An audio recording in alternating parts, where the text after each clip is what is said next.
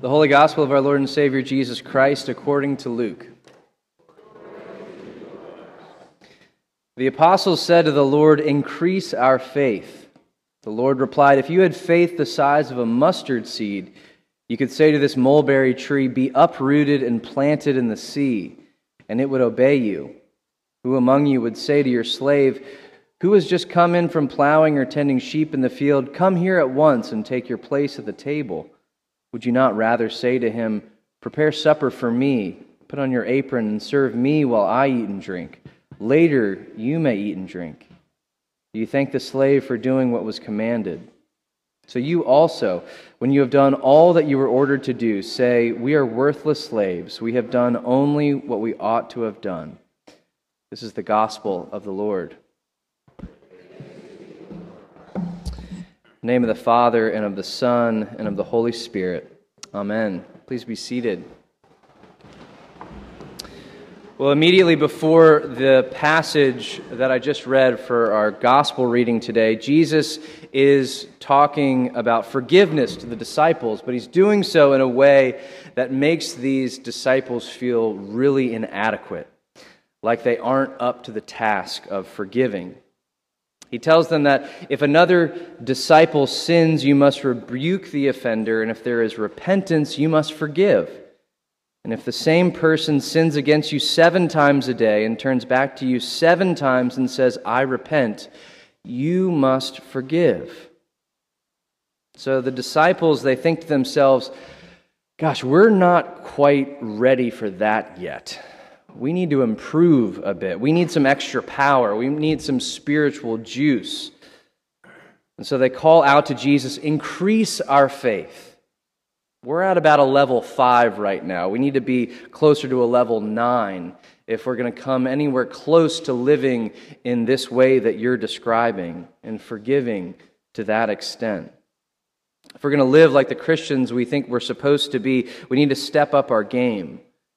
And so they do an interesting thing in asking Jesus to increase their faith. I think that it's interesting because when we think about faith, we often think about how it comes or it looks like looking towards someone or something else other than ourselves upon which we can place our trust. But we also think about the ways in which we wish we were more faithful when we talk about faith. Or we think about the ways that we haven't been faithful. We often compare ourselves to others and we elevate faithful people as being more loyal or being more content than we are.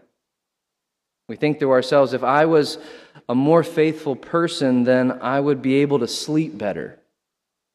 If I was able to sleep better, if I was less anxious because I had some faith to rely on, work would be better, my relationships would be better.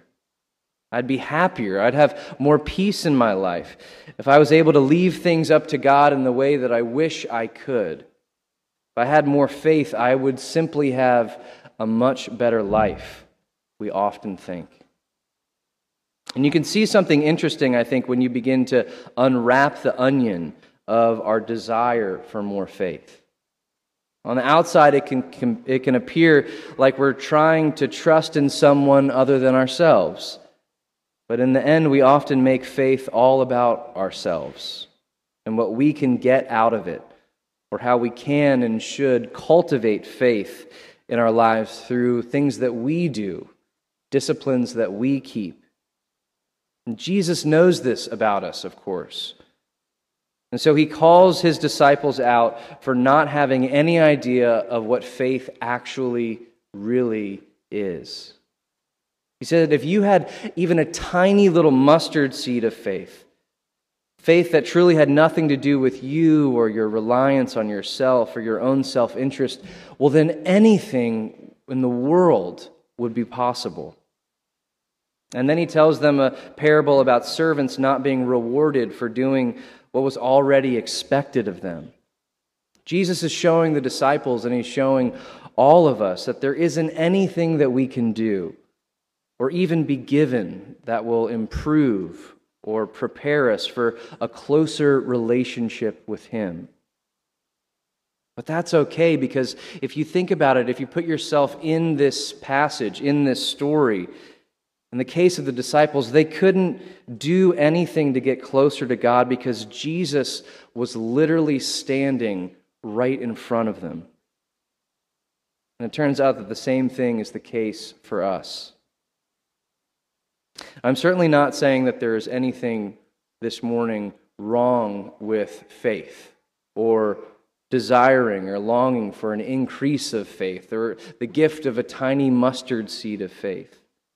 What I'm saying is that there is a deeply ingrained human propensity to make faith about us, about what we do or about what we have or about what we bring to the table. We have a gift of making faith a work. We make it about us.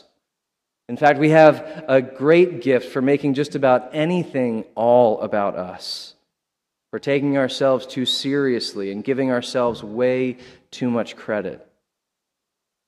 For example, about 7 or 8 years ago, I gave my first real sermon. It was at the wedding of 2 of my oldest friends. I grew up with both of them, and we had a lot of the same friends. And so while this was an incredible honor for them to have asked me to preach at their wedding, I was also incredibly nervous, thinking about dozens and dozens of high school friends packing themselves in to the chapel out at Grace Keswick to listen to me stand up in a pulpit and preach for the first time.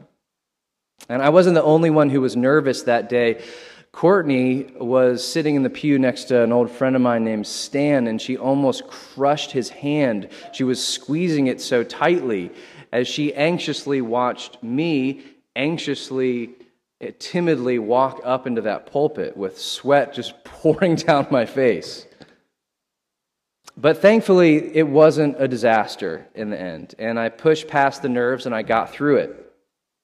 Afterwards, I caught my breath. I went to the reception. I grabbed a bourbon or 2, and people started coming up to me, and they kept coming up to me and telling me how they thought that I did a great job. A few old friends even came up to me and they said, "Josh, we didn't even know that you could read, much less write a sermon and stand up in front of people and give it. That was shocking." So, needless to say, this all felt really good. And so, towards the end of the night, I put my arm around Courtney, and without a single drop of sarcasm, in all sincerity, I looked at her and I said, I guess I'm going to have to get used to talking to people like this, receiving so many compliments about how great a preacher and a speaker I am. I think this is just going to become a part of my life now, and I'm going to have to learn how to deal with it. And Courtney turned and she looked at me with a certain look on her face, and she said, "Did you actually just say that out loud? Did you hear what you just said? You are insane." We take ourselves way too seriously. We give ourselves way too much credit. And we think that through doing so, that we earn things. But faith isn't something that's earned. Faith isn't a reward. It's not a gift given in response to what we've done or earned or manifested on our own in any way. It's not a reward for being disciplined. It's not a reward for going to church or reading the right book. Rather, faith is the experience or recognition that you've already received your reward. You've already been given the greatest gift of all, because you've already been forgiven and loved by the one true merciful God who gave himself to you and to us all upon the cross. We will never be without that gift, that sacrifice, that death and resurrection. We don't need to build up ourselves or our faith in order to feel whole or to feel worthy or to feel lovable. The gift of God's love has already been delivered. It's with us and it's for us, and that's not an insignificant thing in this life, which is hard. I'm reading a great book right now about Samuel Taylor Coleridge, who was an English poet most well known for his poem, The Rime of the Ancient Mariner. Coleridge was himself a terribly depressed man for much of his life. He was addicted to opium and he was simply lost.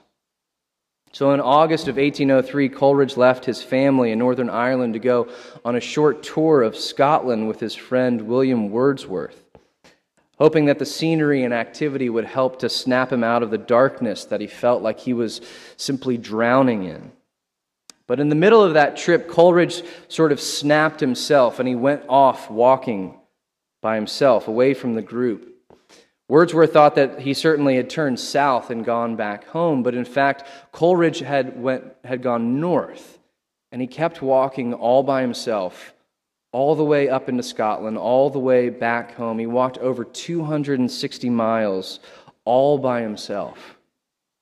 And while he was walking, he actually wrote this haunting poem called The Pains of Sleep. It's one of my favorite poems of his. It's about someone who's lost and consumed with all of the fury that life can be, but then tries to turn at least to prayer. I had a professor in seminary who told us never to read a poem in a sermon, but we already covered how great a preacher I am, so I'm sure I'm making the right decision right now. So, here it goes.